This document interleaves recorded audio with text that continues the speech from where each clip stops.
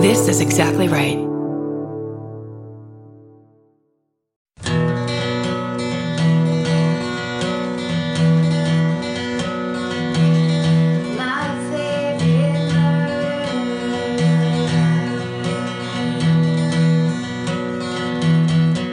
Hi.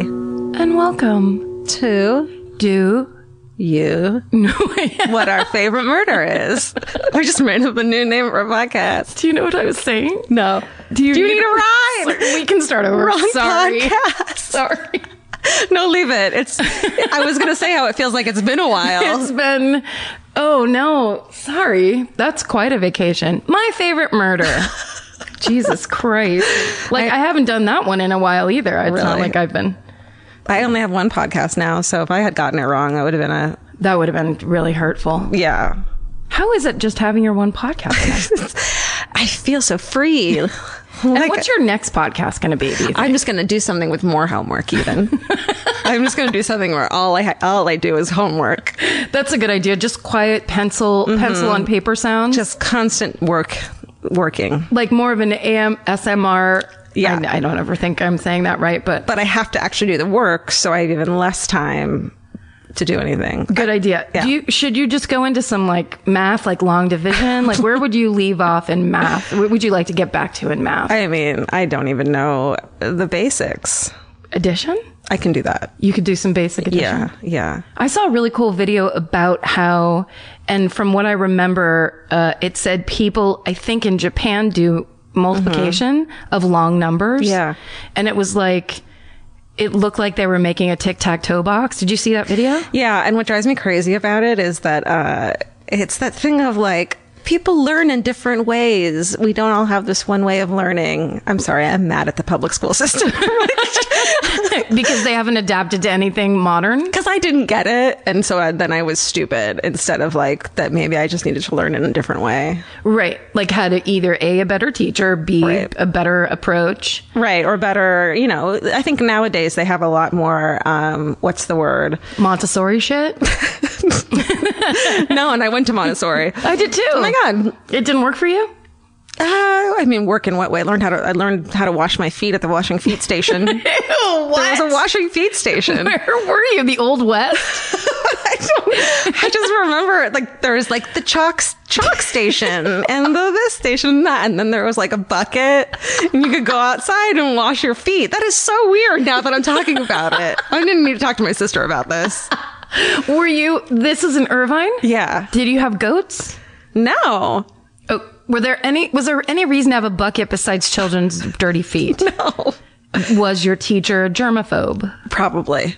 or a foot fetishist? I think she must have had an issue with dirty children's feet. Why were your shoes off?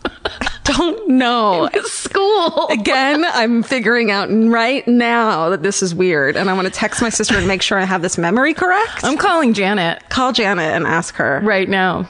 I told you how I was supposed to go to therapy with my mom. Yeah? Did I tell you that I gave her the wrong day? And she showed up like 2 days early. Was she pissed? No, it was fine. We ended up making up anyways. Well, that's good. Yeah. I mean, that's what counts. Yeah. Do you think that subconsciously you may have done that so you didn't have to do it? Definitely. Yeah. Don't you think? 100%. That's usually why I do stuff like that. And now it's so overt to me that I might as well just be like, I'm not going to be there probably.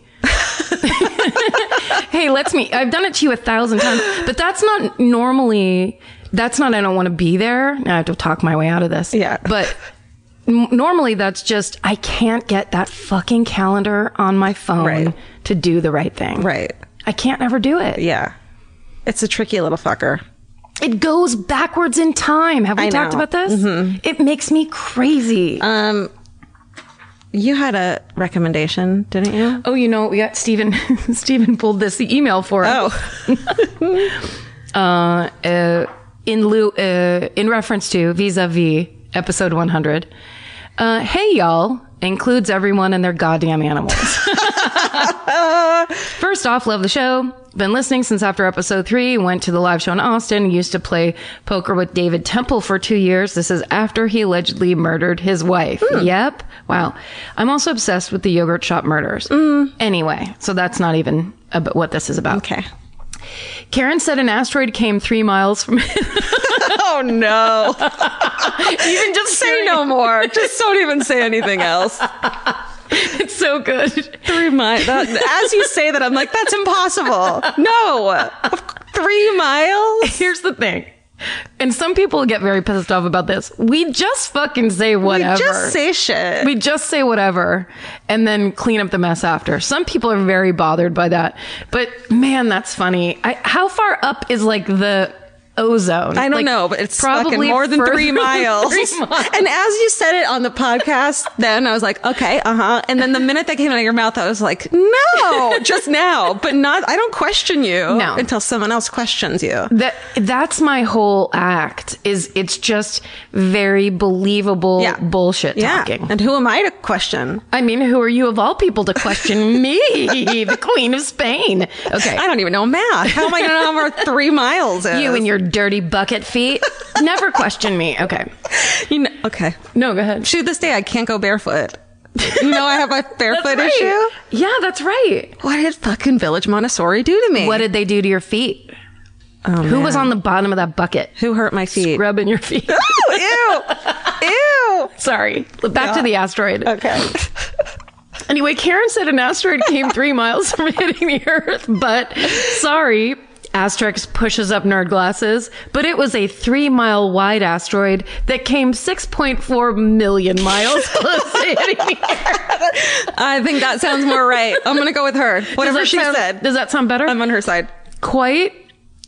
Oh, you're being sexist by assuming it's a female scientist. I'm being pro-sexist. That's right. Finally, proactive sexism.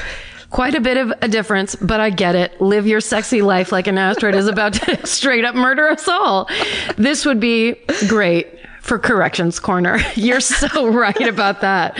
All the best and lots of love, Brian. That's rad. Brian the girl? No.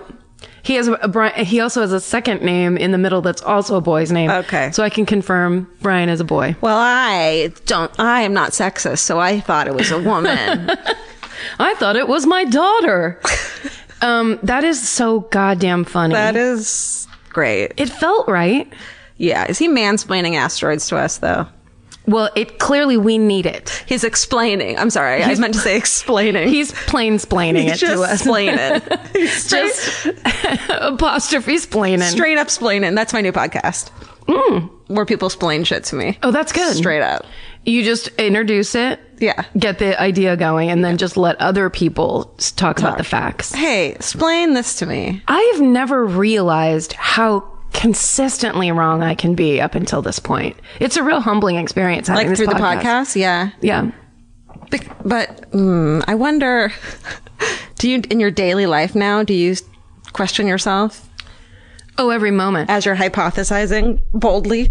But I don't, I mean, like, usually if somebody stands there and goes, no, actually, that's not true, I'll go, oh, okay. Because at this point, I can't really argue it. Yeah. It's happened so many times. Yeah. I'll be like, oh, all right. You know. You don't go, are you sure? Oh, sometimes I'll do that. And sometimes I can like see it in my mind's eye of like, I can see the headline in my head. It says 3 miles away. But that's also my ADD from being on Twitter too much and reading articles. I just read 4 words in the headline of an article. Karen, I can't do Twitter anymore. Because it's just killing you? Is it driving you crazy? It's awful now. It's really, I just can't do it anymore. It's making me really depressed. It's very depressing. My problem is it's where all my friends are.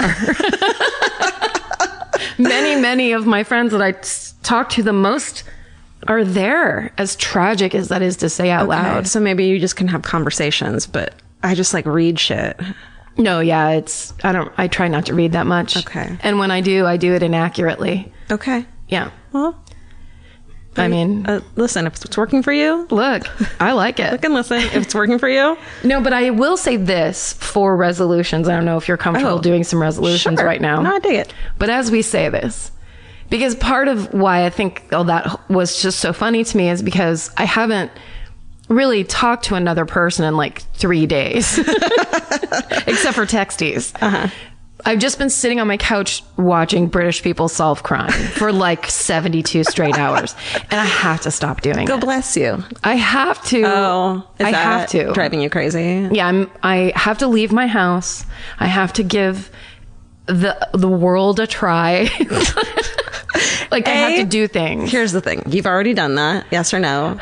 True. It's failed you. It's been bad. B, It's failed you. B, you've been sick. Yes or no? Yes, very sick. C, you just spent like 2 weeks with family members constantly and friends. That's so right. You're having a decompression. Okay, thank you. Thank you for walking me out of that darkness. Yeah. But you know what? My decompressions go on too long. Yeah. And then, yeah, and then I'm just in just too weird of a place. But I would also say that I've been on a 6-year decompression that needs to wrap itself up relatively quickly. Can we start on Friday? Okay. Can we say Friday? Write that down in your... How about Friday at 11, and then we have that phone call at 11:30? Right. Perfect. And then you have to... I actually had to hire or like have my old life coach come back. Yeah. Because I was fucking up hard. Like that? Yeah. Shit. And one of the things we talked about was just put some makeup on and leave the fucking house. There was one time I called you and you were in a cafe, and in my mind I was like, wow, she's got it all. Like, it was like a dream come true. It changes everything when you have like, to I never thought of it. Dude. It changes my fucking entire day. Yeah, Because then oh my God, like today, I've left the house once in the past since New Year's Day, and it was to eat oysters last night. And I don't think I've been around anyone but Vince. Yeah. Who's basically the same person as me at this point. You guys are very similar. So we're like the same, You're a real team. It's like being alone. A little bit. Yeah. I can see that. So we just talk about our cats, and point out things our cats are doing. It's pretty cool. But you're also very funny. I mean, I've been Me? We. Together. Thank you. You're real witty.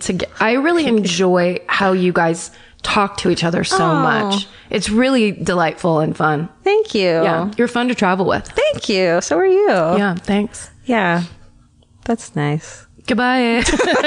Oh, speaking of traveling, really quickly, 2 shows that are not sold out. We're about to do we're about to get into our fucking huge winter spring tour.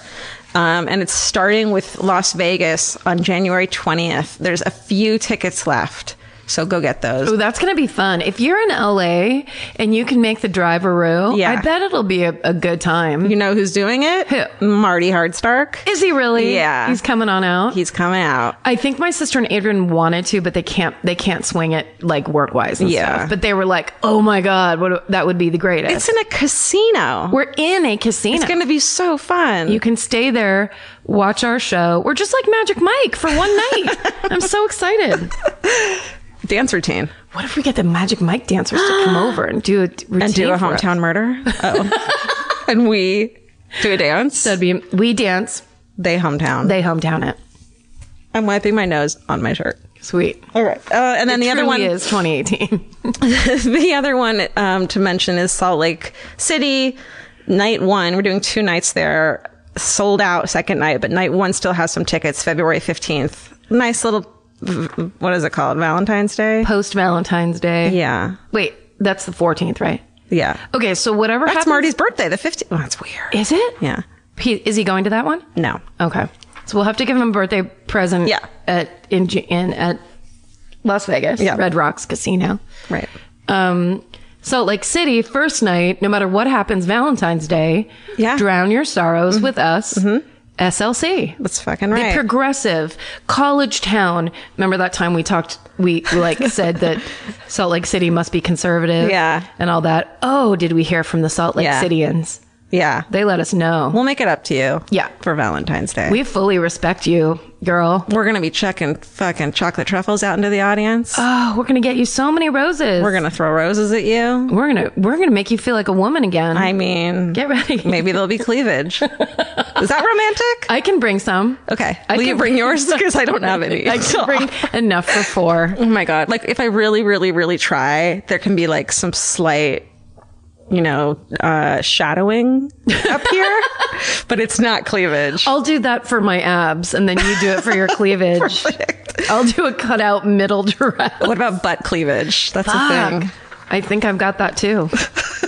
Anything rounded that casts a shadow, I'm on it. Perfect. There you go. Perfect. Oh, one more email. Okay. This is just fun times. I can't believe 2017's over. I know. I mean, it's done. I know. This is a brand new year, friend. I know. Let's do it. Let's absolutely do it. I mean, we have no choice. I don't know. What, we do? I really believe in myself to a really fucked up degree. Well, no, you have a lot of choices, especially with this new podcast coming out, because the direction, first of all, just doubling up on podcasts is going to be great for you. Yeah. And then just the directions you're going to take it in. Yeah. It's just explaining. I'm going to learn and forget so much stuff. It's going to be great. Information is going to be coming at me. I can't wait for you to not absorb any of it. This is an email from Kaylee. It says, "Hi gals, my name is Kaylee Carter and I play Sadie Rose in Godless." Aw, fuck y'all. It was to my shock and delight that I turned on the podcast to hear our show as a source of delight to you. Oh my God. When your podcast is one of my deep obsessions. Oh my God. Along with true crime and, well, anything murder related. It's so badass and inspiring to hear ladies getting together to create, and what you've created is so unfiltered. No. For sure. What are you fucking talking about? Are you talking about? Sorry. Bleep that. Kaylee, sorry. What you've created is so unfiltered, badass, and empathetic. Just wanted to let you know that the ladies of LaBelle lost it on our communal text chain about you guys. Oh my God. A fan, Kaylee Carter. Okay, sorry. That was very self-serving, but oh my God, Stephen, that's a good email to pull. Yes. Because I have been talking about this show nonstop. Everyone's talking about it. Really loved it so much. Really, really thought it was a beautiful piece of writing and work. So good. Wow. Thanks, Kaylee. Thanks, Kaylee. Say hi to that text chain for us. Can I? Okay. So I've been having really bad insomnia lately. Yeah. As I do. And can I do a podcast corner? Do it. Podcast recommendation corner? Yes. So this chick has been keeping me company while I can't sleep for like 4 hours last night from 3 to 7. The worst. It was great. In my sleep phones, I highly recommend them. This is not an ad. They look like a sweatband, but they have flat headphones in them. Oh my God. So, she's this lovely, soothing voice, and the topics are really macabre and weird. It's called The Strange and Unusual Podcast. Ooh. Have you listened to it? No. It's by Allison Horrocks, Horrocks, which sounds like a fucking, Horrocks. It sounds like a spell. It sounds like exactly from Harry Potter. Yeah. The Horcrux. Yeah. There's 10 episodes and they're like, it's all macabre and like weird, witchy, old Gothic timey, catacomby stuff. Yes. It's really good. And is it true or is it stories? It's true stories. True story. Let me throw those two together. Yep. The one thing I didn't realize could be possible. It's true. It's almost like the Mysteries Abound. Yes. But she does all the writing herself and tells you about it. It's really good. Sweet. Paul Rex, everybody, if you don't listen to Mysteries Abound, got to. So The Strange and Unusual Podcast, and it's called that because from Beetlejuice, when Lydia says, "I myself am strange and unusual." Oh. Isn't that cute? Yes. So I love it. Yeah. And she's just been kind of like keeping me company. The best. Yeah. Well, then, if I'm to join you in this corner, I will do my recommendation. The person that's been keeping me company for my whole vacation, I can't remember. I think I've seen like either a TED Talk or some clip of him on British TV, but in driving, knew that I wanted to do a deep dive into something and actually maybe learn something. So I looked up audiobooks by John Ronson, and he's a British reporter and podcaster. He does a ton of stuff, author. Yeah. He's written a ton of books. He wrote The Men Who Stare at Goats. He wrote So You've Been Publicly Shamed, which is all about the social media thing. He's done all this stuff. So he has a book. One of the ones I listened to is called Lost at Sea, and it's just a bunch of different stories and articles that he's written, and they cover everything from people who disappear on cruise ships and basically the rash of that happening. The fuck up. To I can't remember anything else. Just being lost at sea in general. Just being lost at sea. Like, you have to listen to it. And he has, okay, my very favorite thing. And I laughed so hard when I was listening to this. I was in my room at my sister's house. I was laughing so hard. I was crying and I couldn't breathe. And I was sick. So I thought I was going to die. He interviewed the Insane Clown Posse after the Magnets How Did They Work song Miracles came out.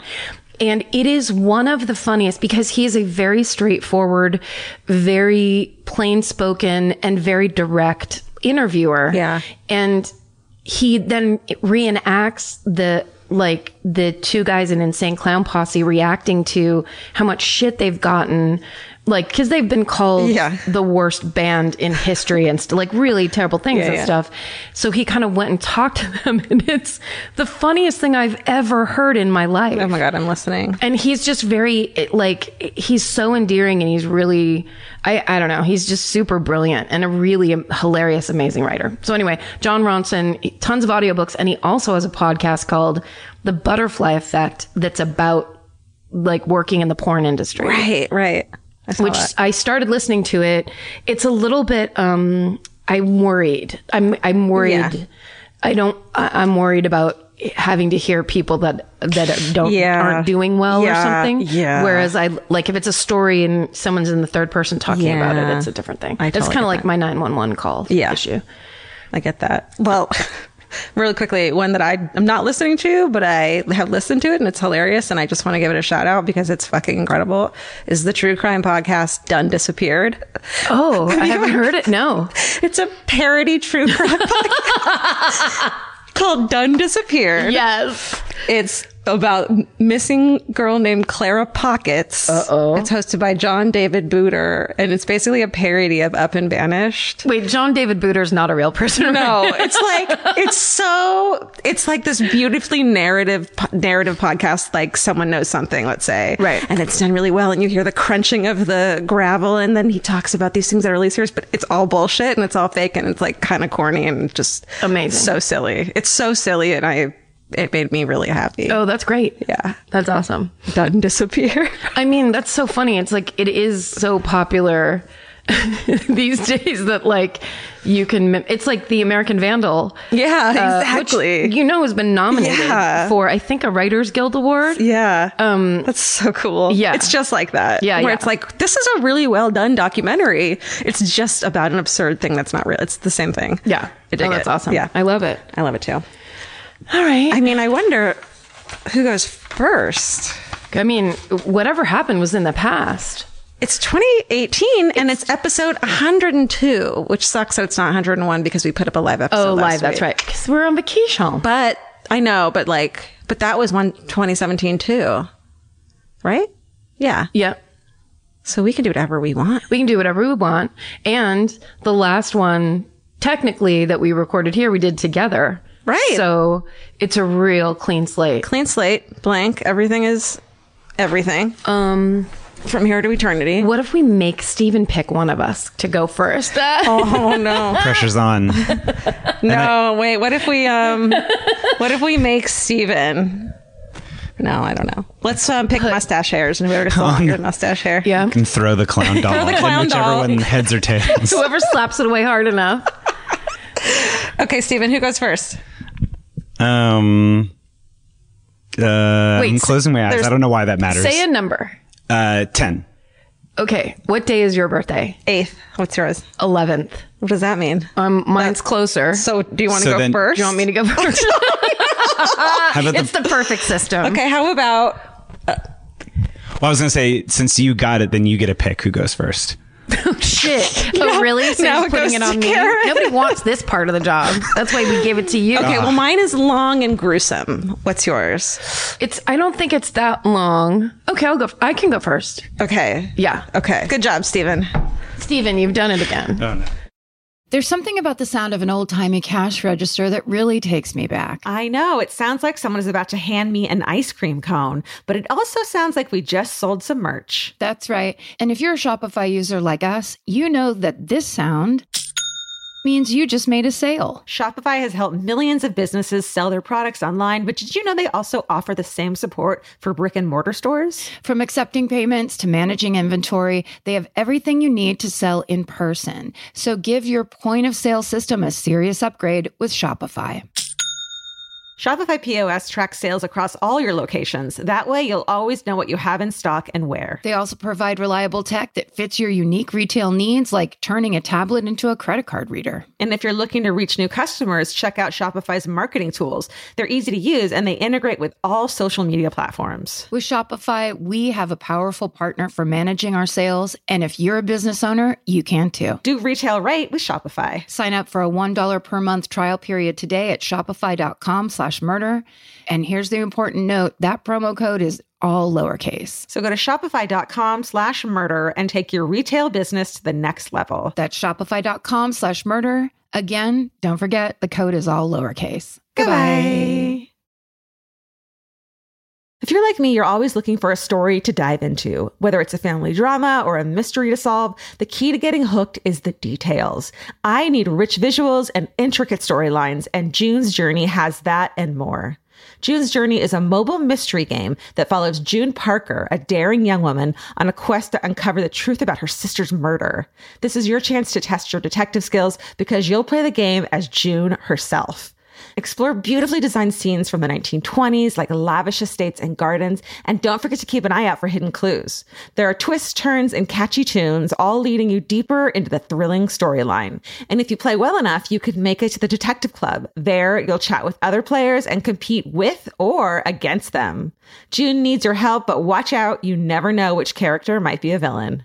Shocking family secrets will be revealed, but will you crack the case? Find out as you escape this world and dive into June's world of mystery, murder, and romance. It's all just one tap away. Discover your inner detective when you download June's Journey for free today on iOS and Android. That's June's Journey. Download the game for free on iOS and Android. Goodbye. Mine, and I had never heard this story before. Okay. This is more of a story, more of a case, more of a personality, because I don't think there's an actual murder that they know of. This is the Beast of Jersey. Ooh. Have you ever heard of the Beast of Jersey? No. Okay, get fucking ready. I'm fucking ready. Okay. And willing. Great. Ew. Excuse me. Both of your feet are in the bucket. I'm going to soak my feet in a bucket and get myself ready. My I medic like that we kick off an episode with you having recovered memories and we just blaze right through it. We just keep on chatting. I mean, I'm clearly doing okay with You're just doing it. I'm just doing it. Okay. So the Beast of Jersey's name is Edward Paynell, or Paynell. I'm not sure. And this story, I stumbled upon it on as we know, we love the website Ranker. Mm-hmm. And Ranker is in there with all those serial killers and the serial killer 15 most interesting things about this and that and whatever. And so at the bottom of one of those lists, they have additional lists where it's like this, it's all these links. It's like, thank you for my insomnia. Yes. It's amazing. Yeah. And it's all the 15 horrible things about the toy box killer. It's every terrible thing you could ever look up. Love it. So on there, I found the Beast of Jersey, which I'm like, I assume New Jersey. And when you look it up on YouTube, there is a guy who starts, his videos start coming up as the Beast of Jersey, but he is a weightlifter in New Jersey. Oh no. Who's just like swole and yoked and all the other things you'd say if you went to the gym. He's calling himself the Beast of Jersey? Well, I mean, I think it's like, that's the language of like he's in beast mode working out. He didn't Google it though? He's Why didn't he Google it? This one's from the 60s and 70s, so he's like, I'm the new right. Beast of Okay, Jersey. that's long enough ago. He didn't give a shit. Yeah. He looks great in a tank top. He's doing good work. Good for him. I respect it. Good for him. 2018 is his year. That's right. I can feel it. So guys, please go to Beast of Jersey YouTube channel and just support him. Give him a thumbs up. Because he can lift so much weight. Okay. I got the timeline of these crimes, the details, all of it from a blog that's called True Crime Enthusiast. I've used her once before for one of my, I can't remember which one, but it was a case when we were on the at a live show. And that True Crime Enthusiast is also a podcast, but I found this on her blog. Okay. And it was the most information of I couldn't find any other websites besides our dear old Wikipedia. Everything on YouTube is like one of those 3-minute videos that it seems like someone in high school made, that like I then started watching one, and then it went off into some other thing where this woman who was narrating was like Canadian and yelling about how the government isn't going to admit to anything. What? And it went crazy. I had quite the afternoon. Listen, let's get back. Let's focus. Look. Jersey is one of the Channel Islands off the northwest coast of France. Got it. I thought it was in England. Well, it's not new. It's not New Jersey. No. That's what I was hoping for. It's original Jersey. Okay. So it's right by Normandy, off the coast, out there. It's also by Guernsey Island. They have the best cows. Between Jersey and Guernsey, amazing, gorgeous cows. Okay. Right, Stephen? Stephen's crying. He loves this so much. Am I right, though?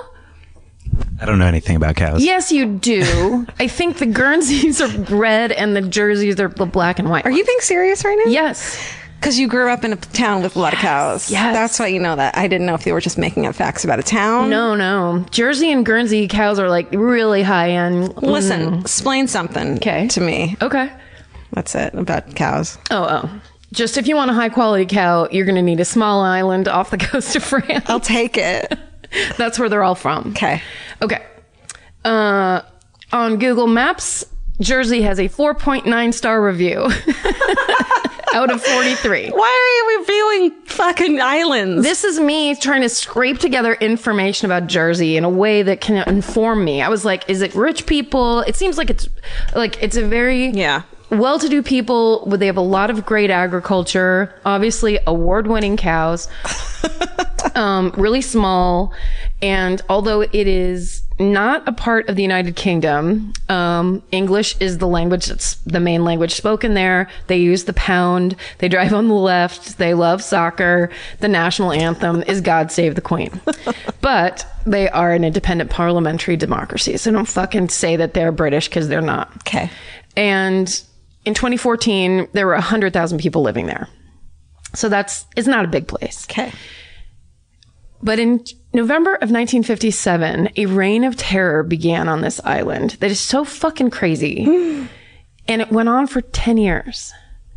And so it starts like this. A 29-year-old nurse is waiting for a bus. Now, when all this gets explained, they break it up by like counties and parishes and stuff. But since it's all meaningless, I just figured we'll just do it. It's all happening on an island that's, I think, 49 miles wide. Great. It's a setting. Yes. Just picture, do you ever watch Father Brown? It's a wonderful British priest-based crime procedural. All right. No, but I have an island in my mind. Great. It's like, I'm there. It's not tropical. No. Great. It's like it's like a damp, dewy, pastoral, beautiful island. That's it. Rocky cliffs. Yes. All this. Yes. Okay. Fog. And tons of bus stops. Right. So rural bus stops. Okay, so this woman's waiting. She's a 29-year-old nurse waiting for the bus. She's approached by a man who's affecting an Irish accent, and he's wearing something on his face. She can't see his face. And before she knows what's happening, he hits her on the head, he puts a rope around her neck, and he drags her into a nearby field and rapes her. Oh, no. And even though she has a bunch of stitches and she's severely injured, she survives. A year later in March, the exact same attack happens. A year later. This time, the woman's 20. She's walking home from the bus stop. And again, a man approaches her. A rope is put around her neck. She's dragged into a nearby field and raped. 4 months later in July, exact same crime. Oh, my God. This time, it's a 31-year-old woman. She's walking home from the bus stop. Again, rope around her neck, dragged into a field, exact same thing. And then again in August of 1959, but this time it's a young girl. And then again in November to a 28-year-old woman. So it's the exact same crime happening, like relatively 4 months apart. So all of the victims tell the police the same thing. He put on this Irish accent. He was wearing a mask of some kind, or his face was covered in some way. He's about 5'6", and he smells musty. So after this series of attacks, he comes to be referred to as the Beast of Jersey. But then in 1960, his MO changes and he starts attacking people inside, indoors in their homes. So it's Valentine's Day in 1960. A 12-year-old boy wakes up to see a man standing at the end of his bed. He's climbed through the boy's window. He's wearing an old rubber mask and a woman's wig. Oh, God. And he's holding a flashlight in the boy's face. He places a rope around the boy's neck, leads him outside into a field where he's raped. So a month later, a woman walking up to the bus stop meets a man who drives by, claims that he's a doctor, that he's on his way to pick up his wife, and he offers her a lift.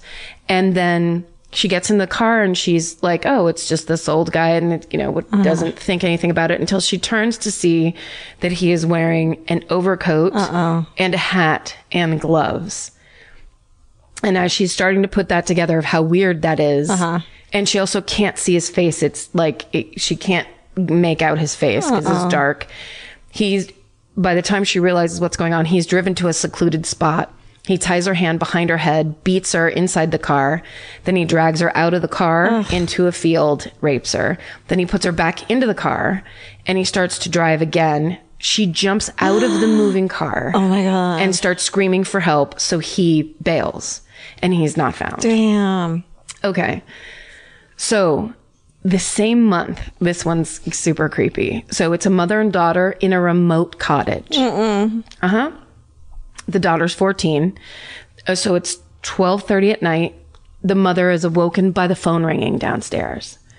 So she gets up and she goes down to answer it. When she goes, she picks up the phone. No. There's no one there. She hears a click and then the phone, she hears the dial tone. So she goes back upstairs and she goes to bed. An hour later, she hears a noise downstairs. So she goes out onto the landing or the top of the stairs. She flicks on the lights. That's how I pictured it in my head. At some point she turned the lights on. She walks downstairs. And when she gets downstairs, the lights cut out. Then she realizes someone is in the living room. So she grabs the phone to call the police. The phone line's been cut. No. Yeah. So suddenly a man grabs her, demands money, and threatens to kill her. And as she's struggling with this man, her 14-year-old daughter comes out onto the landing. No. And the man immediately releases the mother and runs to where the daughter is. And so the woman runs out of the house to go get help at the neighbors, gets the neighbors, runs back, and they find the daughter is alive, but she's been raped with the same MO as all the other victims. April of the same year, a 14-year-old girl wakes up to find a man in a mask watching her sleep. What the fuck? She starts screaming, and then he takes the mask off. No. In July, an 8-year-old boy is abducted from his home. He's raped in a field, and then he's led back, but the rope around his neck to his front doorstep. Then the attacks stop for the rest of the year. So, of course, this is a tiny island of people, and people are fucking shitting a brick. Because it's also definitely someone who lives there. Yes. So it could be anyone. Exactly right. They are interviewing they immediately interview every single man who has ever committed a crime at all. Like the police are they have no idea what to do, so they're doing anything they can. So everything stops. So that's July. Everything stops for the rest of the year. Then in February of 1961, it starts again. And this time the MO changes again. Now it's all young children. So by April of 1961, 3 children have been attacked and raped. So finally the police call in Scotland Yard. Yeah.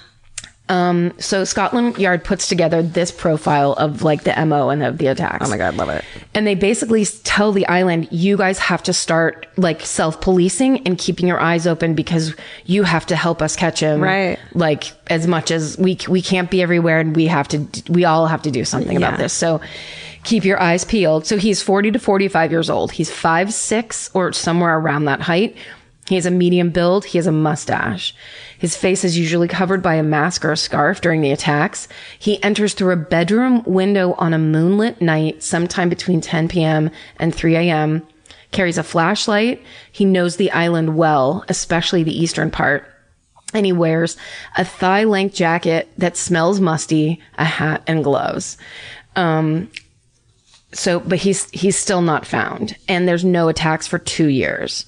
So that's another part of it is it's like a swell of these horrible crimes, and then it just stops. And I think there's probably part of that human reaction is it's done. We're done. Yeah. And like, don't look around and don't keep looking into this. Like it's over. Right. Then in April of 1963, a 9-year-old boy is attacked with the exact same MO. And then in November of the year, an 11-year-old boy is attacked, same. And then in July of 1964, a 10-year-old girl.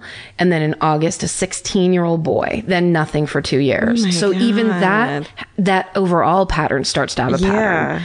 And then in 1966, the Jersey police received this letter. My dear sir, I think that it is just the time to tell you that you are wasting your time, as every time I have done what I always intended to do. And remember, it will not stop at this, but I will be fair to you and give you a chance. I have never had much out of this life, but I intend to get everything I can now. I have always wanted to do the perfect crime. I have done this, but this time let the moon shine very bright in September, because this time it must be perfect. Not one, but two. I'm not a maniac by a long shot, but I like to play with you people. You will hear from me before September, and I will give you all the clues, just to see if you can catch me. Yours very sincerely, Wait and See. Oh my God. Yeah. So in August 1966, there's a savage attack on a 15-year-old girl, but this time there's a new detail. There are long parallel scratches down the torso of the victim. And then that's the final attack for 4 years. Wow. Then in August of 1970, a 13-year-old boy wakes up to a flashlight shining in his eyes. He's taken out of the house with a rope around the neck. He's led to the field. He's raped, attacked, led back to the house. This time the beast tells the boy, stay quiet, because if you don't, quote, something will happen to your mother and father. So the parents find the boy disheveled and he tries to say nothing's wrong. And finally he breaks and tells the parents everything. And when he's taken to the hospital or inspected by police, I'm not sure which one, but they basically on the boy, they find the same long parallel scratches that they found on the girl from 1966. And the boy tells police that the man had black spiky hair and a terrifying mask on. A year later, this is July 10th, 1971. 2 policemen are sitting in a traffic light at a red light. It's 11:45 at night, and a car speeds past them, runs the red light, and is driving erratically. And so, of course, they throw on their lights, or however they do it in Jersey. And they get into a high-speed chase with this car. And it's total Jason Bourne style, where on this blog, she was saying the guy drove up on the sidewalk. He was like doing everything he could to get away from these cops. On this tiny fucking island. Yeah. That's so crazy. Driving everywhere. And basically, finally, he drives through a hedge and into the middle of a tomato field and like comes crashing to a stop, gets out, starts running through the tomato field. The cops get out, chase him on foot. They tackle him. They arrest him. They bring him to the police station. And finally, when they get into the light of the police station, they see that first of all, they notice in the car with him how musty his coat smells. And it strikes them immediately that it's like just this weird, gross smell, which is what every single one of his victims mentioned. That's crazy that it was that fucking bad that they were like that gross. immediately. So then when they get into the light of the police station, they see that there are 1-inch nails poking up out of the shoulders of his coat and out of the lapels of his coat and around the cuffs of his coat. So he has sewn in 1-inch nails to stick out like punk rock style, stick out of his coat. And then they see that he has cloth wristbands that he has made tied around his wrists that also have 1-inch nails sticking out. Dude. So then they see that his pants are tucked into his socks. He's wearing slippers and wool gloves. And then they check his pockets. So in there, he's got a flashlight with black tape over the light part with just a little slit. So only a tiny bit of light will come out of that flashlight. So no one will notice it? Yeah. So he can basically control and direct the light. Oh my God. When he's breaking into houses. Right. Then they find 2 lengths of what they call sash cord, which I think means like curtain cord on him. He's got empty cigarette packs, rolls of duct tape, and a black wig with stiff, spiky hair. And that's when they find the mask. Are you ready to see the mask? There's your mask. I'm gonna go. I'm gonna leave. Look at that. Oh my God. Let me see that. It is so fucked up. Okay, so what that mask is it looks like Edward Scissorhands if he were in a fire. it's like Edward Scissorhands and Michael Myers had a baby. Totally. And that baby was a fucking rapist. Was a horrifying monster. Child monster. The scariest. Okay, the mask is the reason I read the article about him because it's the scariest thing I've ever seen and that's actually real. Because I was like, I'm gonna look this up and this is gonna be fake. Like, because that's so horrifying. You wake up and that's standing at the end of your bed. No. It's so no. So that's in his coat pocket. That mask is in his coat pocket. And Perfect. the wig is in. So the wig, he wore the wig and they're separate. So the wig was in one pocket and that wig is hard. Yeah. Like it's all stiff and hard. It looks like gross dreadlocks. Yeah. And it almost looks, he almost looks like Medusa. Yeah. Like it looks like snake hair. What is that mask made out of? Because it looks like it's made out of real human skin. It is, I think it is an old rubber mask. Oh my God. So he was just, it was like pre-Halloween, the scariest mask of all time. Okay, so sorry. I got so excited to show you that picture. I left the page halfway through. Actually, okay. I'm going to turn this upside down. Because it's so awful. I don't want to stare at it. It's not cool at all. Oh my God, that's terrifying. Those poor people. I know. So it turns out that this man, the Beast of Jersey, is Edward Paynell. He's a 46-year-old contractor from a wealthy family. What? He has a wife named Joan. He has a daughter and 2 stepchildren. What? He is well respected throughout the island. And he's very, kind of prominent. There's a real not Ted Bundy, John Wayne Gacy parallel.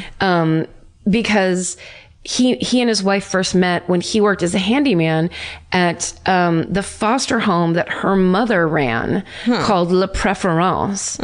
And he would often visit to hand out candy and during the holidays dress up like Father Christmas. No. The children knew him as Uncle Ted. Yes, of course they did. Yeah. Of course, the police investigate. They find out that Joan and Ted's marriage is not a happy one and that in fact, they're basically man and wife in name only, that he has built himself basically an annex off of the house. So he has an office and like living quarters and this whole thing that's separate from the house so he can come and go as he pleases. And his wife says, you know, he keeps odd hours because he's a big fisherman and he likes to go on long walks at night. So he's, you know, he's up and out of the house at all hours and it's how he's been for years. Oh God. Yeah. So, I wonder if she suspected him ever and just like didn't ever want to say anything or couldn't accept it or. I mean, you would think with the marriage being so unhappy that he moves, you know, he builds himself a new part of the house to live in, that something bad was happening. But there's a video of Joan that I saw. Yeah. Because there's an actual like old, you know, what looks like BBC footage or whatever. Yeah. And someone's interviewing her and she just looks like, no, the man I know would never hurt a child. And she seems like means what she says. Of course. But then who knows? Because there were lots of abuse allegations at this foster home and at other. So there's another part of this, but basically all these abuse allegations at different foster homes on the island of Jersey. And against him specifically? No, against these people. It's super crazy. What? That's part of the black hole I fell into, which is watching these videos from other victims of who lived at these other, like, I think they call them home care. Yeah. But it's basically one is this one is obviously a foster home, a big foster, like an orphanage, essentially. But another one, the worst one, or from what the stories I saw, was, of course, it was a Catholic, send your babies here if you're having them out of wedlock and we'll raise them for you because you're not allowed to have children. Meanwhile, they beat the living shit out of them and rape and molest them and all this horrible stuff is happening there. And they have the real people who lived there talking about being woken up in the middle of the night by the people that work there and led down into these cellars. And it was so bad that the police started investigating. And they found shackles. They dug up these cellars and found shackles along one wall. And they found all these bones, children's bones there. Like, it's crazy, terrible. It ended up leading to an investigation called Operation Rectangle. And it recorded a total of 553 alleged offenses with 151 named offenders and 192 victims on this island where in 2014, 100,000 people lived. Yeah. So insanity, like something super fucked up was happening. Yeah. Oh, that's so dark and that top of the lake type of thing where it's like, oh, you don't know the secrets that go on in these. Yes. And apparently that kind of like privacy and all that is a real big deal there, of course. And part of the reason people live there, but then that breeds this kind of like nobody talking about anything and nobody knowing about anything. You can kind of hide in plain sight as like a fucking creep. And the underrepresented and the marginalized that gets sent to some horrible home somewhere. Yeah. Then it suddenly becomes so anyway. Basically they go to his house with to look into his house. And the quote that she said was, he's the most loving, caring man who would never hurt a child. Joan. Okay. So when the police questioned him about why he was driving so crazy, he told them that he was on his way to an orgy. And that's why he was dressed so oddly, because he didn't want anyone to recognize him on the way to the orgy. Because, of course, everyone would know where he was going in his car. Right. He explained away the nails sticking out of his clothing that he wanted to be prepared in case anyone attacked him with martial arts. That's what he told the police. Oh, I do that too. It's always good to be ready with a series of nails. Nail jewelry. Yeah. So when they search the house, they find a locked secret room inside his room. Oh my God. He's already got his own annex. Oh my God. Then he's got a locked secret room. Tell me what's in it. Well, guess what it smells like? Must. Yes. He loves must. Febreze that shit? I mean, it's like one of the fucking clues. I mean, apparently this whole room smelled like the jacket. Oh my God. And inside the room, they find an old blue tracksuit. They find an old raincoat, homemade wigs, which for some reason I find bone chilling. Yeah. And false eyebrows, which is also very creepy. Yeah. So he was clearly playing with his appearance constantly. Yeah. So even if they said, oh, I was also at that bus stop and I saw that woman, but whatever description they would give would never be accurate. Yeah. Which was his plan. And what they start to realize is he had these plans set in place for years. Yeah. Because they found a camera hanging on a hook, and then they found photos of houses from around the island. No. And eventually they got out of him that he would choose his victims sometimes years in advance. What? He would take a picture of the house. He would memorize the map of the house. He knew exactly whose room was whose and what window to go into. So he would never accidentally went into some wrong window and it was in the parents' room. Yeah. He always knew which room the children's room was. Oh my God. And he knew exactly when to go and when they were by themselves or when everybody was asleep. Like he planned it meticulously. This is for scaring years. me like no other story we've done has scared me. It's the fucking scariest thing of all. He is the legit boogeyman. Yeah. Like crazy. And then basically the nails for real were if somebody caught him, Right. tried to grab his hand, tried to grab his shoulder, he would get away. Oh my God. Like he had all these things planned to make sure he never got caught. And that's why it happened for so long. What a psycho. Then they also found what they called in the blog I was reading, she refers to it as black magic and things related to black magic. But in another article I read, they were like a full-on altar to Satan in his barn behind a red velvet curtain, which that was not mentioned in any way in this blog, which I trust her. She's so thoroughly researched. Yeah, that's a little David Lynchy. It's a little, where'd he get a red curtain and how come no one noticed a red curtain in a barn? Yeah. I mean, it's always possible and it would be very striking. And effective for black magic uses. You're like, I'm in the middle of a field filled with gorgeous cows. I turn around. Here's this curtain out of nowhere. Okay, so anyway, all kinds of satanic shit though in this room. So basically that's it. He goes to trial and on November 29th, 1971, it took 38 minutes to declare him guilty of all charges. He's sentenced to 30 years in prison. That's it? And he gets out in 20. What? He was a model prisoner. He's paroled in 1991. Stop it. Yeah. Stop. He goes to prison in 1971. He gets out in 1991. What the He tries to move back to Jersey. Oh, hell no. And the people are like, yeah, no way. So he ends up moving to the Isle of Wight and he dies there of a heart attack in 1994. So I think the Isle of Wight is, from what I know, I think one of my favorite bands is from the Isle of Wight. And I think it's real sparse. Would you look that up really quick, Stephen? Think he's already doing it. But, oh my, 20 years? 20 years. Because it's all rape. And this was the 70s. Yeah. When they were like, Yeah, I wish that was not like that anymore. I know. Let's be honest. It's getting better though. Certain places. Sure. Like a serial rapist would not get out of jail in 20 years. They don't do that anymore. I mean, I know every case. I'm trying to believe. Oh, I forgot to believe you and everything. Yeah. Okay, good. Yeah, okay, great. Thanks for telling me, Karen. Let's see. Okay. Was I right about the Isle of Wight? It's the Bees. I love that I love fucking the band, the Bees. Chicken Payback, best song ever.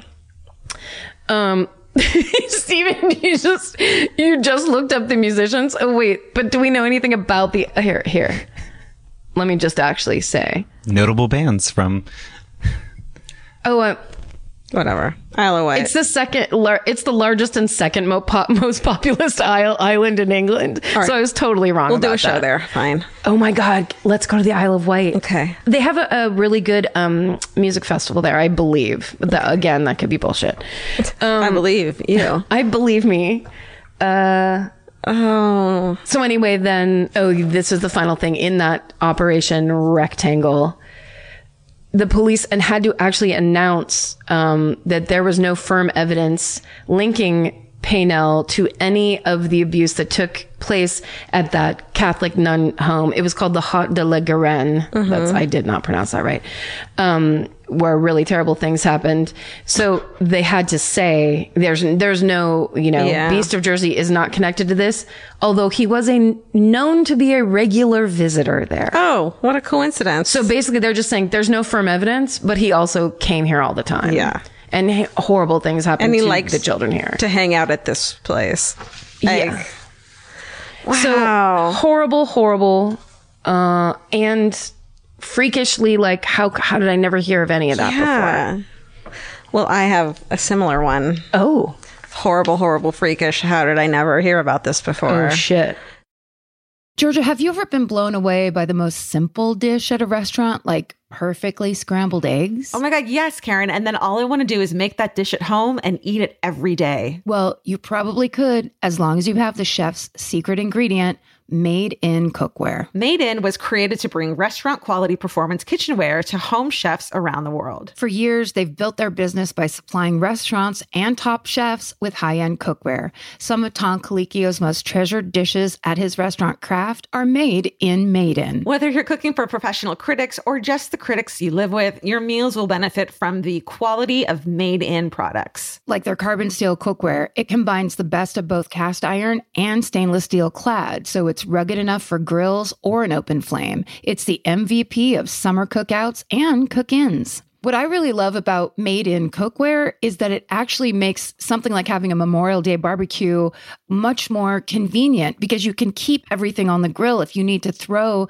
say, a pan of garlic up on the top while you're grilling your steaks on the bottom, it's strong enough, durable enough to do that. If you want to take your cooking to the next level, remember what so many great dishes have in common. They're all made in. Save up to 25% this Memorial Day from May 18th through May 27th when you visit madeincookware.com. That's MADEIN cookware.com. Goodbye.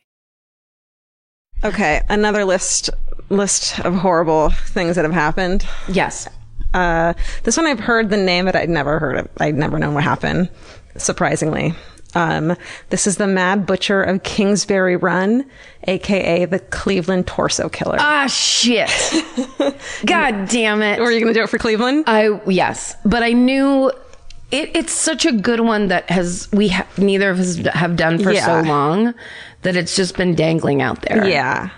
Well done, you. Thank you. I swooped in. I apologize. Got to do it. But here I go. Here you go. Let me try to give it justice. Okay. And everything.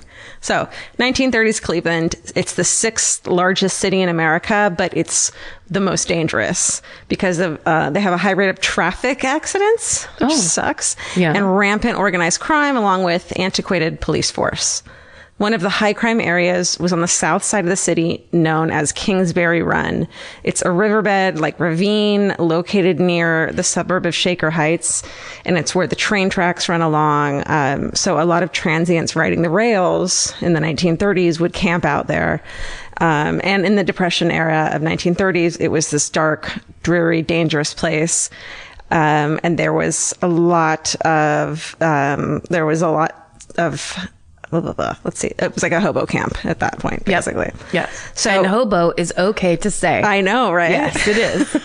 Many people told us it stands for homeboy, which means like I'm on my way home, boy. Right. Like I'm on the train. Yeah. Okay. So it's a makeshift. They call it a hobo jungle. And it's just this crazy transient encampments with made of boxes and, thrown together houses and this sort of thing. And it's right next to a place known as the Roaring Third, which is kind of like this neighborhood that's home to bars and brothels, flop houses, gambling places. It's like the fucking down and dirty area, all grimy. And this is the setting where the most notorious murder cases in Cleveland's history start to happen. Wow. In September 1935, 2 teenage boys, and this is a lot of people stumbling along a lot of body parts in this in this show. Yeah. So, in September 1935, 2 teenage boys playing at the base of Jackass Hill in Kingsbury Run. Yes. Yep. How could you not go to Jackass Hill every day if you were like 12? Yeah. I'm going. Yeah. Where else would we play? Please. Okay. All right. So they discover the decapitated, emasculated, they call it, body of a white male. Oh, shit. Can you fucking imagine? Like, is it worse to come upon a body or a fucking headless body? Headless body. Yeah, you're right. That's been emasculated. Yeah. That's horrifying. Yeah. So their lives are ruined. Because here's the thing. Can I just say? Yeah.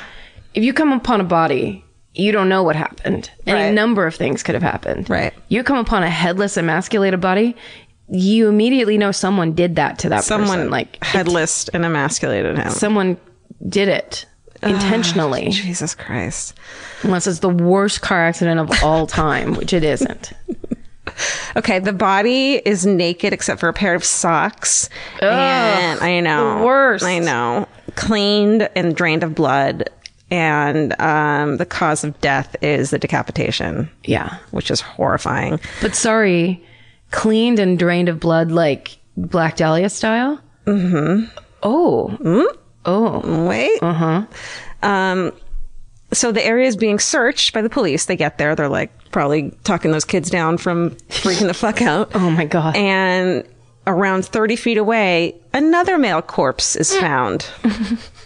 This body, in the same position, and the head and genitals also had been removed. The body appeared to be a 40-year-old male covered with a chemical preservative and appeared to have been dead for at least a couple of weeks before being dumped after becoming too decayed, almost as if someone had tried to preserve the body wherever he was. Wasn't working, got rid of the body. Super creepy that we can hear a train right now. Fucking riding those rails. Scared me. I know. Right? Can you hear that, Steven? The Mad Butcher at Kingsbury Run is on that train right now, for all we know. Wow, there hasn't been a train gone by here in over 25 years. Okay, close to the bodies, though, they find both heads as well as both sets of genitals. They discarded them as though they had just been thrown away. No blood is found on the ground or on the bodies, and so they had been cleaned somewhere else. Ugh. Yeah. The younger man, the first body that was found, had been dead for about 3 days, and his fingerprints were able to lead him to who he was. He was Edward Andrassy. He's a 28-year-old guy who, minor police record for carrying a concealed weapon. He lived near Kingsbury Run. He was kind of a rough and tumble dude. He had a reputation for being a drunk and frequently getting into fights.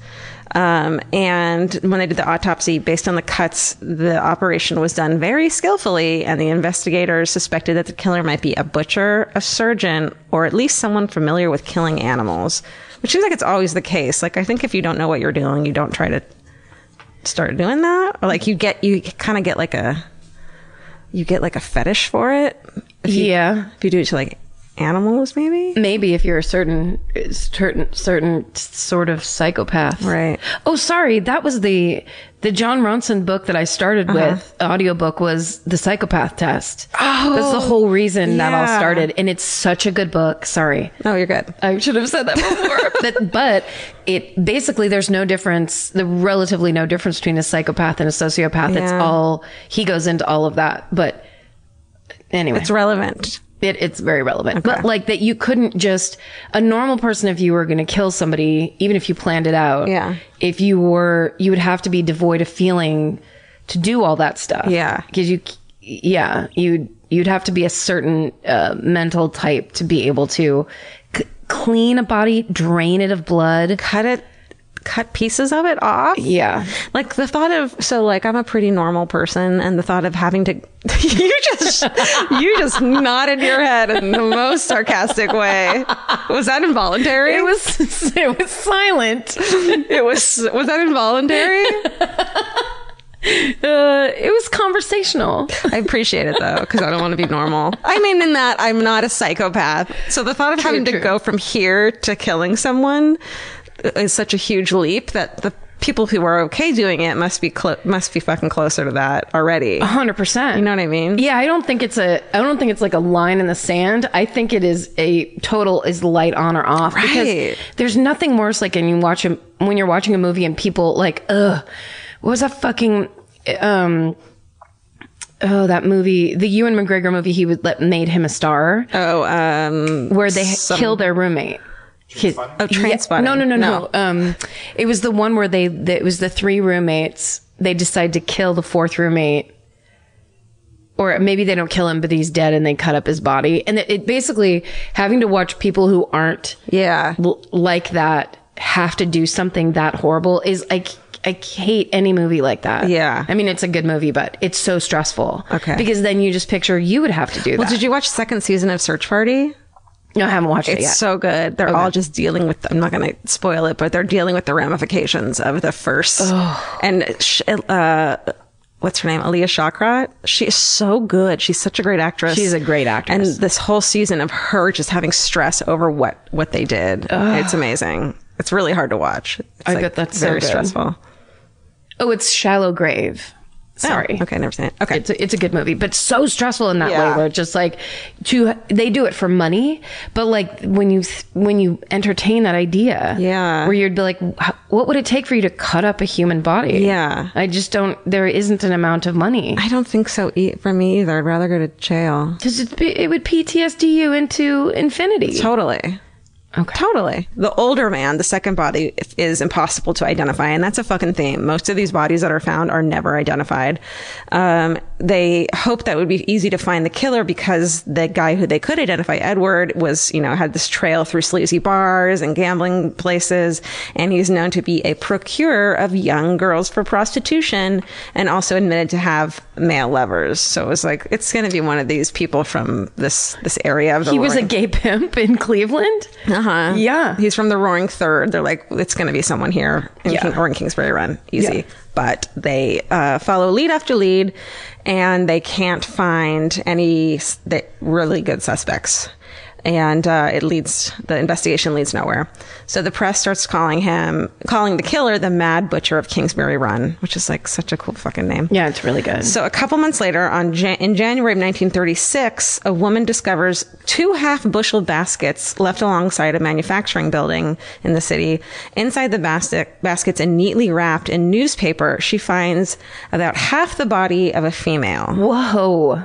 The rest of her body is found about 10 days later in a vacant lot nearby. I mean, people are stumbling upon nightmare after nightmare. Also, if it was wrapped, it said it was wrapped in newspaper. Yeah. So she unwrapped it and be like, what's in here? She's like, this could be a stack of money. Yeah. That's totally what I would be like. Look at this stained, wet money. I can't wait to unwrap it and spend it. Fuck. No. So fuck. Also, because it's like you're saying depression era. Yeah. Like, She's like, is this fucking food? Maybe this please, is food. I'm starving. Let this be. How about some nice dishes? Nope. How about a nightmare for the rest of your life? Oh, God. Some nice dishes from the 5 and dime. Okay. The cause of death, again, is decapitation. Fingerprints identified the body as Florence Polillo, or Flo. She's this fucking, like... Flo Polillo. Flo Polillo. She's this, like, salty fucking older woman. There's, like, a good photo of her online. She's a waitress, a barmaid, and a sex worker. She clearly doesn't give a fuck. Carries a shank in her purse, like, obviously. She's doing it. She's getting hurt. She's stacking that paper. Until she got decapitated. At the time of her death, she lived right on the edge of the Roaring Third, and her head is never found. Whoa. Okay. In June of 1936, in Kingsbury Run, 2 young boys are fucking out doing stuff, and they find the head of a white male wrapped in a pair of trousers. What? Mm-hmm. Fuck. Those poor kids. Police found the body of the 20-some-year-old man the next day. So they found the head, then they found the body the next day, dumped in front of a police building. Whoa. Cleaned and drained of blood. Everything's intact except for the head, again, caused by decapitation. Which is like, if we're going to really talk about it, I don't want to. That's the fucking one of the worst ways to die. He died of decapitation. Yeah, but it's fast, isn't it? Yeah, you gotta hope. What if it's like for 20 minutes you're alive in your head? That's why worse. But that's why you want someone who's actually good at who's like is a butcher or a surgeon. Yeah, you don't want someone hacking away at your neck. No. You want a nice guillotine style. Boom. Make it quick. What was that? I didn't feel anything. Lord Jesus, is that you? Yeah. Or whoever your Lord might be. Yeah. I'll take anyone at that point. Yeah. Just get me out of here. Yeah. A plaster reproduction. Okay, this is crazy. A plaster reproduction of the man's head, because they couldn't identify him, along with diagrams of his tattooed, are displayed so the public can try to identify him. And it's this creepy, like, plaster mask. It's so gross. That's the one thing I do remember about this. Like, Yeah. all the details are very fuzzy until you say them, but though I can see those masks. Yeah. There's a lot of them, and you actually can see them. In Cleveland, we should go when at the Cleveland Police Museum. They have a bunch of them. Yes. We're going. Yes. Yeah. 2 ticks. I 2 thought you were going to ticks. pull that out. I did that. He's called the Tattooed Man, and he's never identified. Oof. So in July 1936, while walking through the woods near the west side, a teenage girl comes across the decapitated remains of a white male in his 40s. The victim had been dead about 2 months, and his head, as well as a pile of bloody clothing, was found nearby. Ugh. Like, who is doing this? Also, 2 months? That thing. Yeah. Did she not, from 50 paces, She go, had this to. something smells terrible? But probably back then everything smelled bad. Oh, true. You know? True. This This was back when you had to put deodorant on. It was in a pot, and you had to put it on like cream deodorant. Have you ever seen that? No, and you didn't probably shower a lot, right? Yeah, and you just slapped on some cream deodorant. Yeah, no. Gross. Ugh. By hand. No. Mm-hmm. So this time, though, there's an enormous quantity of blood, so they're like, he must have been killed there. In the forest? Yeah, in the woods. Then in September 1936, so 2 months later, a transient trips over the upper half of a man's torso while trying to hop on a train in Kingsbury Run. Oh. Did he get on that train? I don't know. I hope so. He is trying to catch a train and he trips, and that's what it is. Oh. Insult, injury. Police send a diver into a nearby swimming hole, like sewer area, and find the lower half of the torso and parts of both of his legs. I hope that diver was compensated handsomely. Because also it's a swimming hole, so it'd be all murky. It's really probably a gross place. It's more feeling around than diving with your eyes. Yeah. Ay. Okay, this victim, who's the number 6 victim, is in his late 20s, cause of death, decapitation. Coroner notes that the head had been cut off with one bold, clean stroke, which indicated strong, confident killer, very familiar with the human anatomy, and that the victim died instantly. So That's good. thank God. Identifications never made. Because, this is the time back then where it's all these transients trying to get jobs. They're riding the rails from city to city, trying to not be in the cold, freezing cold winter, trying to make a little bit of money anywhere they can.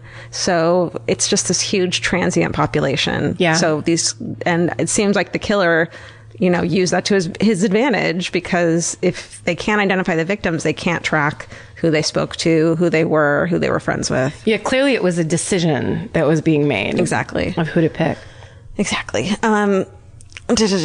So, plaster casts again are made, and some with actual hair from the victims No. on the plaster cast. Not necessary. No, we get it. Brown hair? Yeah, That's thanks. all you Just need. type that on a card. So, this makes 6 brutal killings in 1 year, and the police had no clues or suspects. The press reported almost daily on this. Everyone's freaking the fuck out. Yeah, the they are. officials are super desperate and embarrassed, and everyone's like, what is happening? Everyone's like, watch where you walk. Don't walk anywhere. Tripping over bodies has become a big thing here. Yeah, it's all the rage. Around the time that these started, Elliot Ness, who's the legendary prohibition agent, we all know Elliot Ness. It's Kevin Costner. Am I right? I remember watching The Untouchables when I was a kid, and I shouldn't have. Yeah, I think that's not a kid movie. No, Not I will really. never forget. And I will never forget. There's the scene where he takes a baseball bat and bashes someone's head in. Yeah. I haven't seen the movie since I was a kid, and yet I still remember that scene very well. Yeah, yeah. Really fucked me up. He was the good guy, right? Yeah. Yeah, I don't know why that was. Anyways, Elliot Ness. So he, at this point, is appointed safety director of Cleveland, which means he's in charge of cops and firefighters and everything. He gets more involved in the case.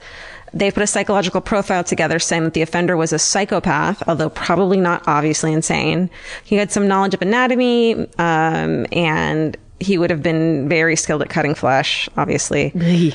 Because decapitations are very messy, it was believed that he had access to some private space where the murders were performed. And if this was true, then the fact that the bodies had been carried long distances to be dumped indicated that he was probably really strong. Mm-hmm. So he also may have been familiar with the Kingsbury Run area. And and then 2 full-time detectives are put on the case. These 2 dudes go undercover into Kingsbury Run, like Shantytown, which sounds so much fucking fun, doesn't it? Shit. What? Why isn't there a movie about this? I don't know. Because that's amazing. I think it's called The Adventures of Natty Gann, isn't it? She went into a shanty town I don't to know. solve decapitation murder. Oh, no. That's part 2. She was so brave, that little girl. That would kind of be amazing, like female empowerment. She just It's keeps an tripping 8-year-old over girl torso. marching through. Yeah. Hand me that head. She didn't give a fuck.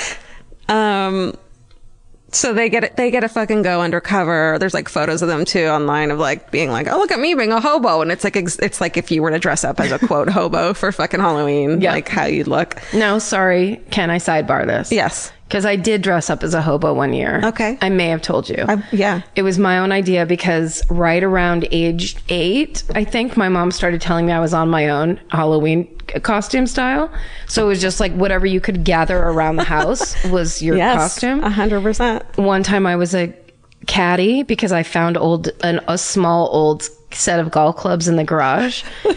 Then So you just carried golf clubs around with you the whole night? yeah, that was my costume. Was How like did we? manual labor. How did we? Why didn't we? Why didn't anyone care? No one what your cared. kids? And then you dress as a fucking caddy, and then it's like go out by yourself at night and knock on people's doors and ask for candy. But I didn't make it to the night with the caddy outfit because at school in this like Halloween parade, I learned my lesson of like, I'm carrying 20 pounds of golf clubs for no reason. And also in this day and age, can you imagine a parent being like, make your own costume? Yeah. They would be arrested and like, you would never hear from them again. Yeah. So anyway, that year I was a hobo. So I just had a bunch of old clothes and, Yeah. it was the classic 70s child costume. Sure. But what I thought was going to be innovative is I put Vaseline on my face and then I put coffee grounds on the Vaseline so that it looked like I had a beard. And it was fun and creative until the part where we all ate delicious snacks started happening and everything I ate tasted like coffee because that was what was on my face. And I ruined Halloween for myself. No, my mother ruined Halloween for me. I think the 70s ruined Halloween.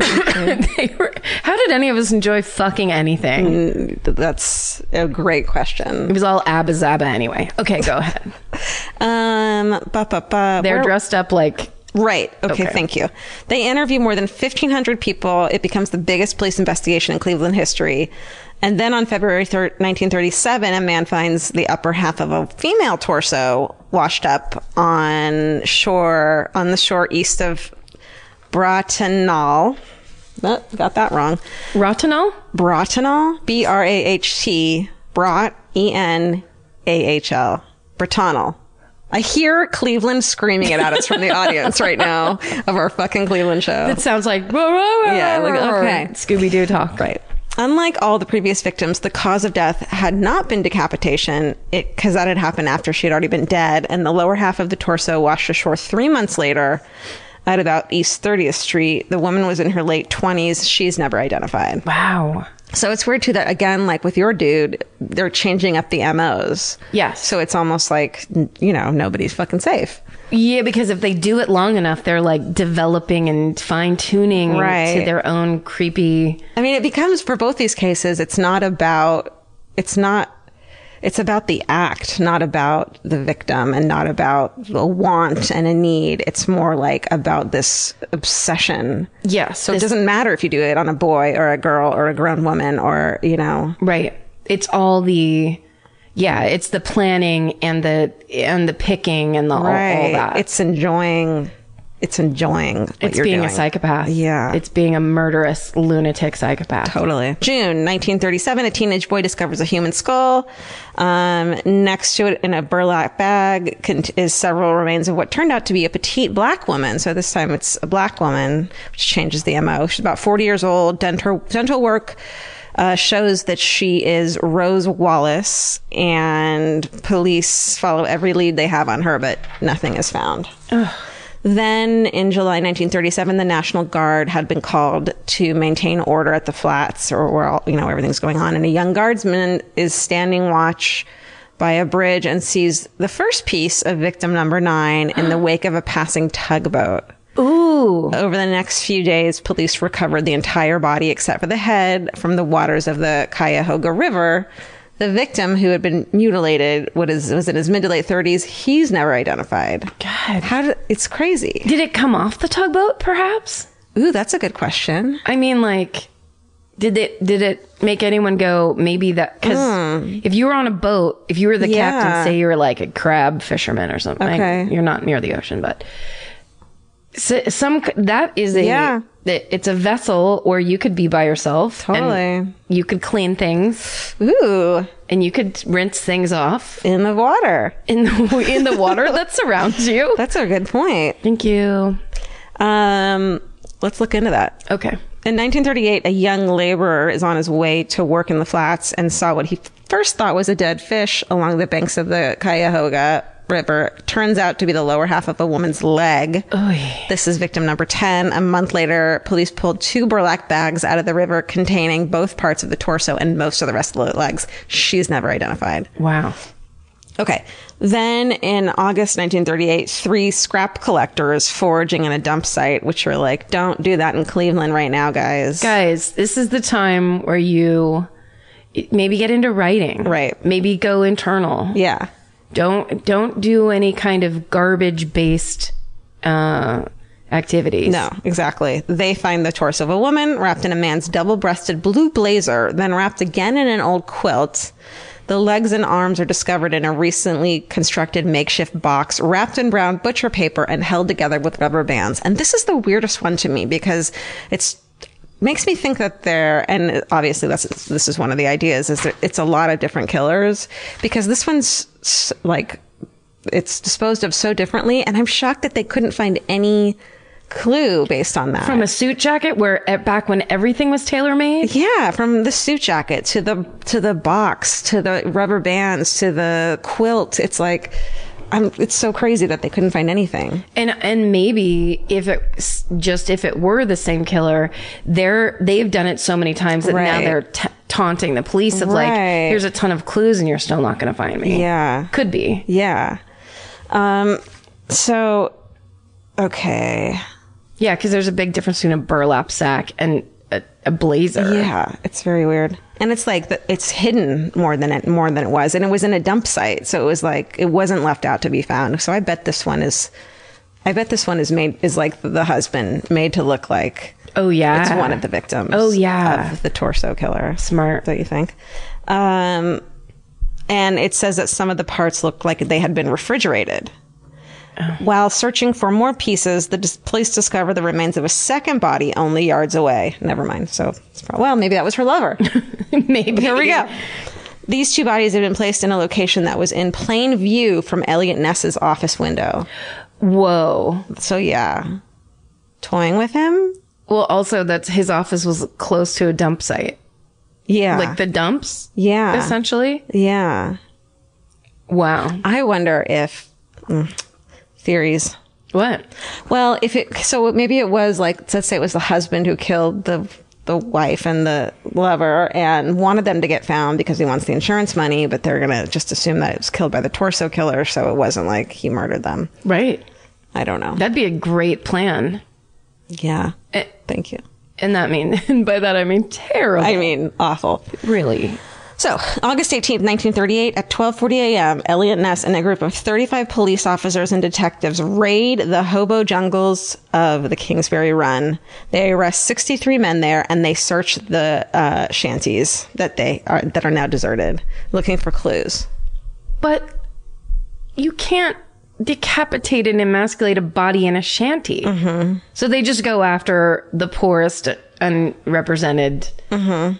Well, they think because all these bodies seem to be of transients that it must be one of their own doing it. All right. But yeah, they're not going to do it in the shanty. There's very little privacy in the shanty town. Mm-hmm. That's true. From my experience. That's a country song, I think. I need time to myself in the shanty town. And then they set the shacks on fire and burn the whole fucking shanty town to the ground. Yeah. That's what the fucking Cleveland people said, too. What the fuck?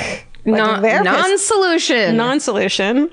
The press are really pissed off about it, too. They criticize Ness for his actions. But the murders did stop after this happened. Oh. Maybe. Okay. In July 1939, they bring in their suspect, 52-year-old Bohemian bricklayer Frank Dolezal. Dolezal. Oh, like Rachel Dolezal? The woman who posed to be black? How did she spell it? Dolezal? I think. Yes. That's off. That was off right Frank off the top of my head. Dolezal.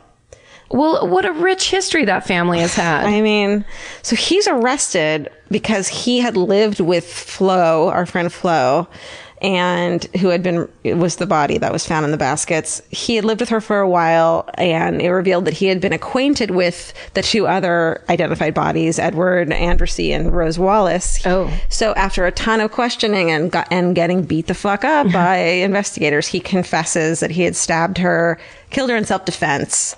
But he didn't know any of the case details, and he kept getting bruises and injuries from his time in custody with the Cleveland police. And within a month, in custody, he's found dead in his cell. Oh no! It said he hung himself with his bed sheets. From a hook that was 5'7" tall off the ground, and he was 5'8". No. So that math doesn't add up. And when medical records show he had broken ribs and bruises all over his body that were not there before he entered prison. Yeah. So not fucking, I'm just telling you the information I read, not saying anything. That's really good call. But yeah, that all sounds... The problem with that too is when you kill the suspect, even if it's a bad suspect, you still don't know anything. Right. Like you're still cutting off that line of information. Well, it's almost like you're not learning anything and you get more and more angry about it. And so you hurt him more and more to get more information, but if he doesn't know the information, he can't give it to you. Right. So, yeah. Yeah. To this day, no one thinks that he is the killer. Ugh. All the historians and shit. But it turns out there's a secret suspect that Elliot Ness interrogated in 1938, but it didn't come out who it was until the 1970s. Was it Herbert Hoover? It was Herbert Hoover! Turns out it was a deranged doctor named, of course. Sorry, I love that. Yeah. Dr. Francis E. Sweeney. And he sounds like, a fucking classic deranged doctor. Okay. Murderer type. Love it. He's a veteran of World War I who was part of the medical unit that conducted amputations. Why did you just laugh, Stephen? I was trying to cover up a sneeze. Oh, okay, good. We're like, oh, Steven's finally as fucked up as us. Oh, no. He's sneezing. I thought you laughed so hard that you had to cover your face. What if Steven, that's when it's revealed Steven's intensely evil and has been this entire time. It's the thing that gets him is World War I amputees. Yeah, it's his fucking favorite.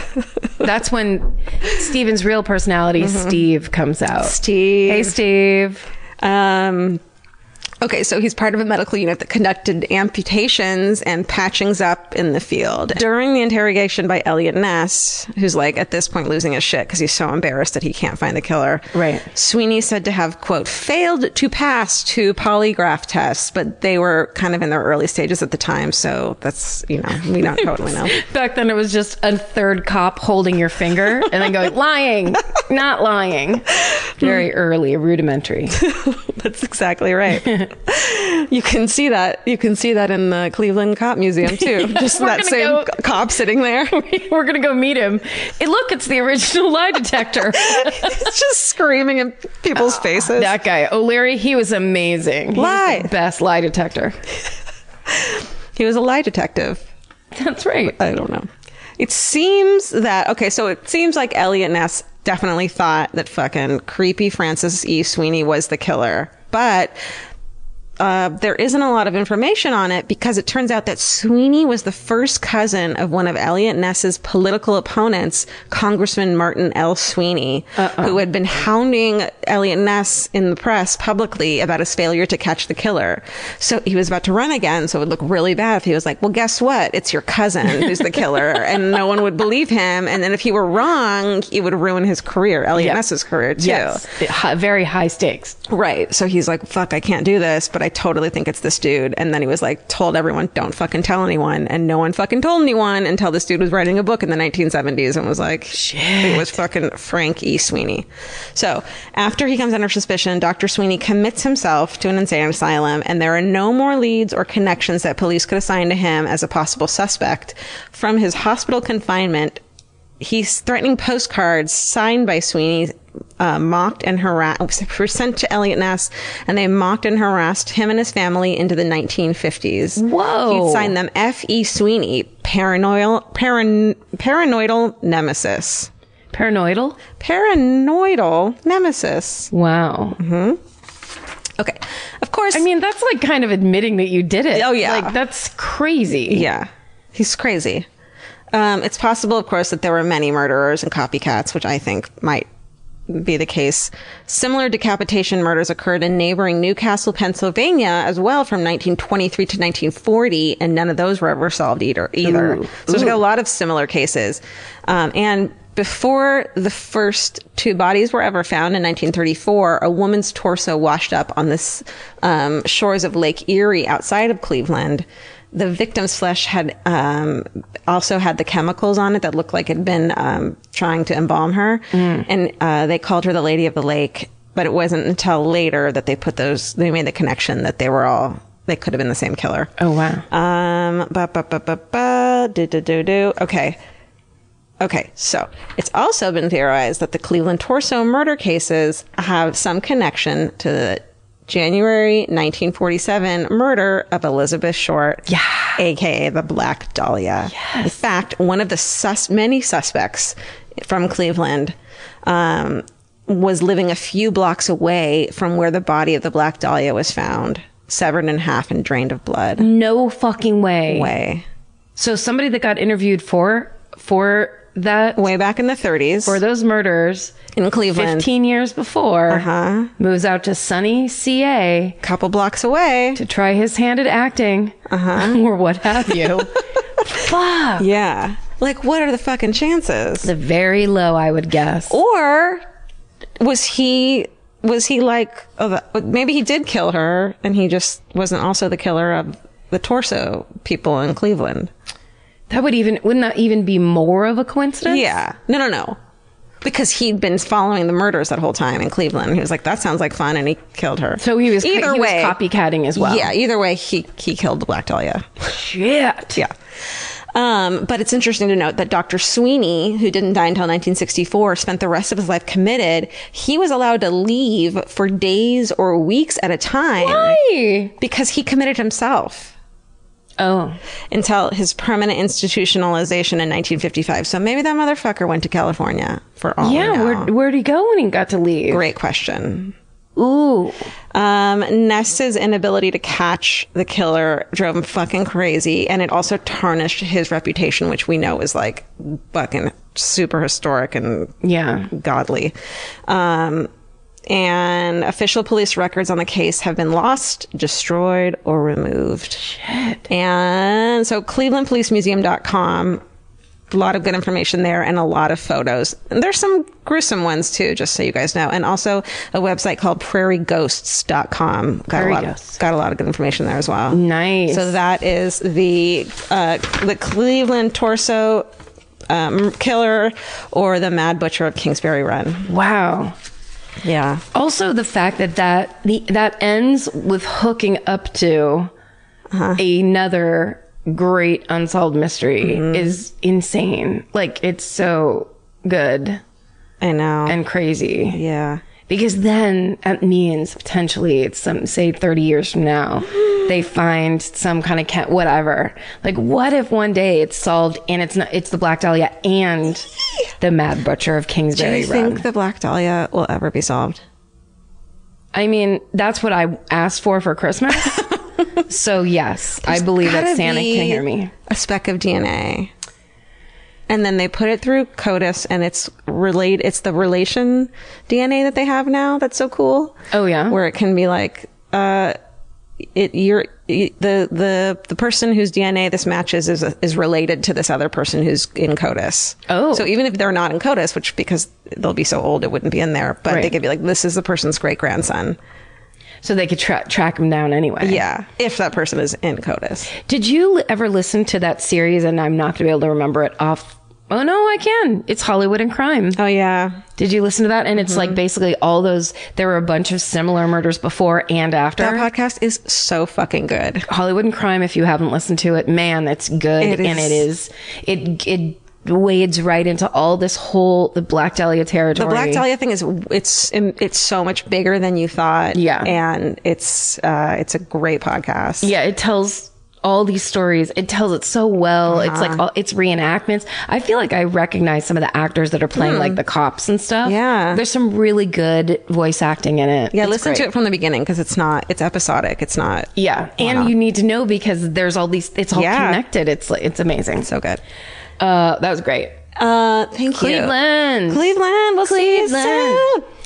We'll see you soon. We'll see you soon. Okay.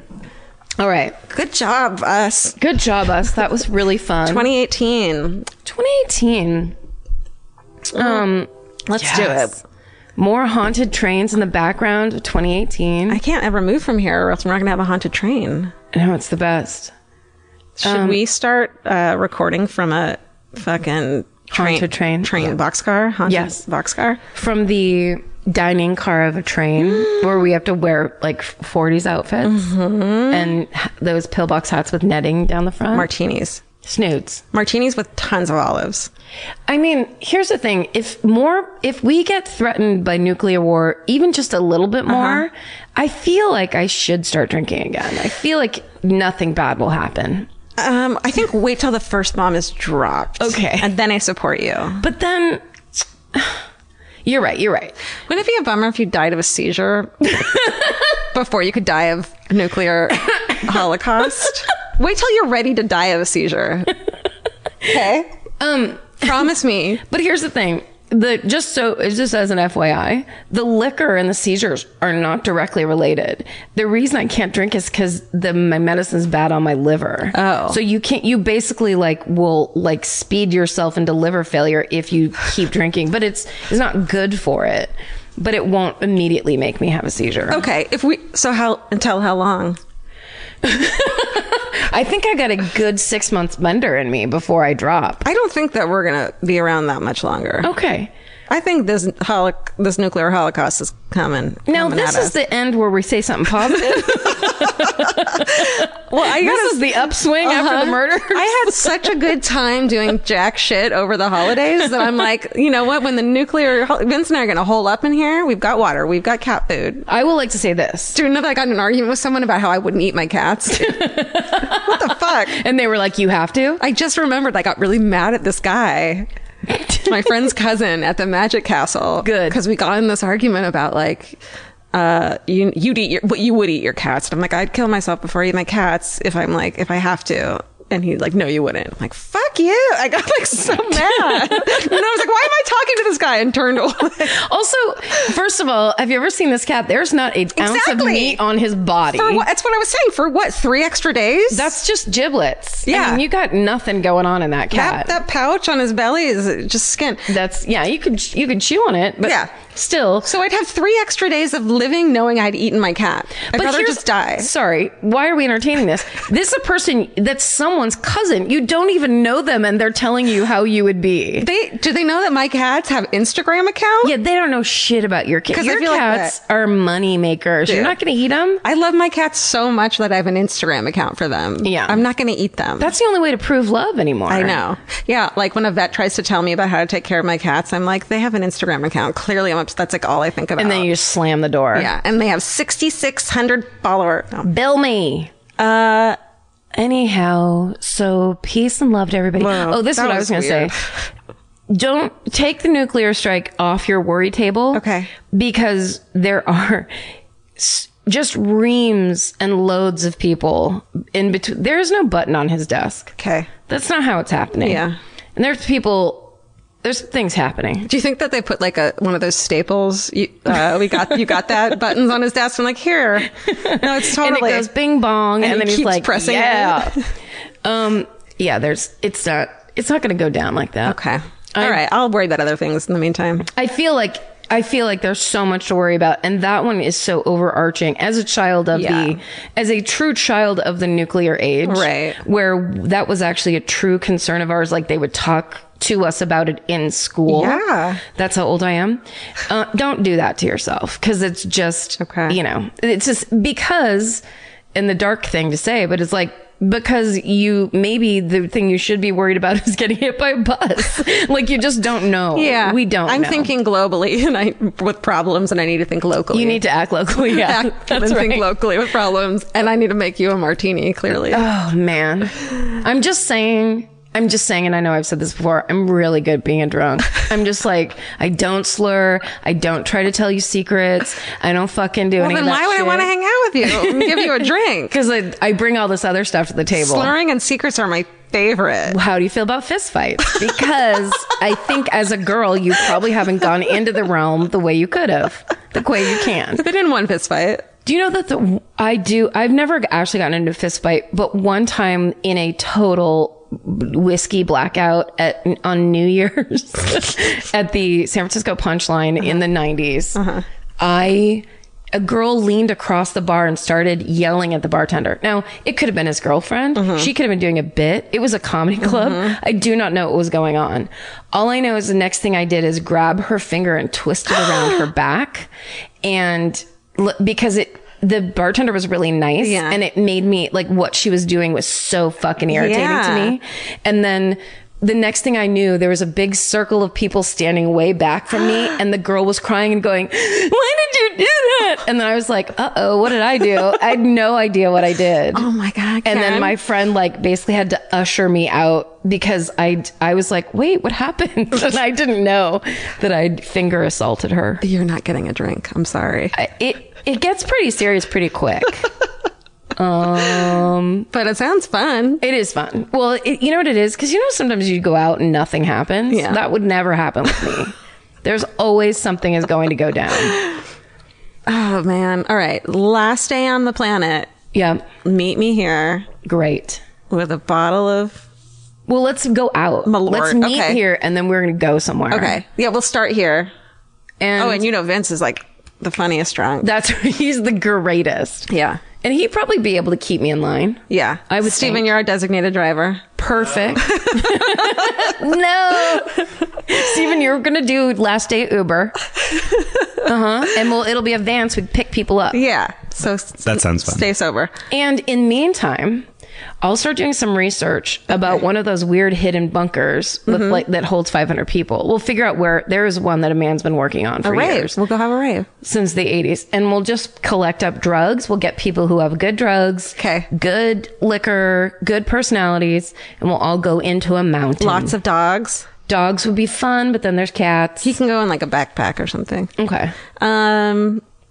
All right. All right, great. That's my happy thought. Perfect. I feel like we just did that. Yeah, I mean, I think we covered that. There's lots to be stressed about these days, but also don't forget in your stress, then also just start making up a fun plan. Okay. To kind of counteract your stress.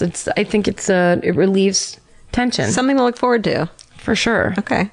I like it. Okay. Thanks for listening, you guys. Welcome to 2018. Guys, we're so happy to be in this year with you. Yeah. We're going to do it. We're going to make this year count. We are. So stay sexy. And don't get murdered. Bye. Elvis, you want cookie? Whoa. That was a good one. He's right there. He's so ready.